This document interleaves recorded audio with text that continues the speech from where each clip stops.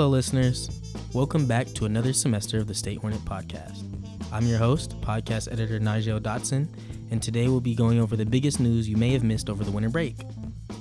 Sacramento State President Robert Nelson gave his 2022 spring address on Friday, where he covered COVID-19 booster shots and the university's plan to deal with racism and inequality at Sac State. In line with guidance from the California State University Chancellor's Office, all students will be required to receive a booster shot by February 28th.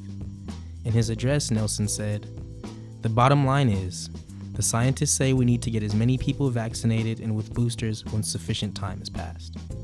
Sacramento might be 50-50, but Sacramento State must be as close to 100 as possible." For more on Nelson's thoughts on COVID-19 protocol and the anti-racism plan this spring, check out the full story on statehornet.com. Just in case you didn't already know, Sacramento State classes will be virtual from January 24th through February 6th, with in-person instruction speculated to resume at the start of week 3 on February 7th. Sac State made this announcement on January 4th, and were the first CSU to do so.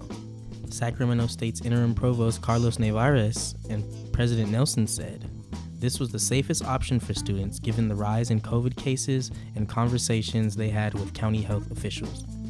The campus will remain open the first 2 weeks."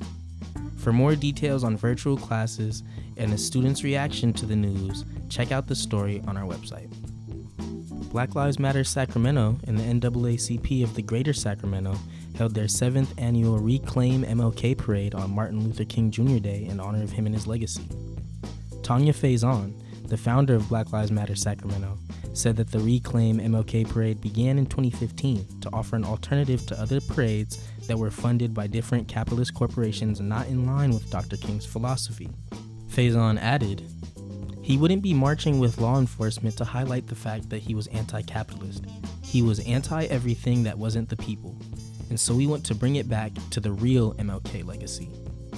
For more of Faison's thoughts, as well as details on the parade, you can check this story out on statehornet.com. That just about does it for the news from over the break. I hope everyone listening has a great semester and stays as safe as they can given the circumstances. Till next week, this is Nige signing off.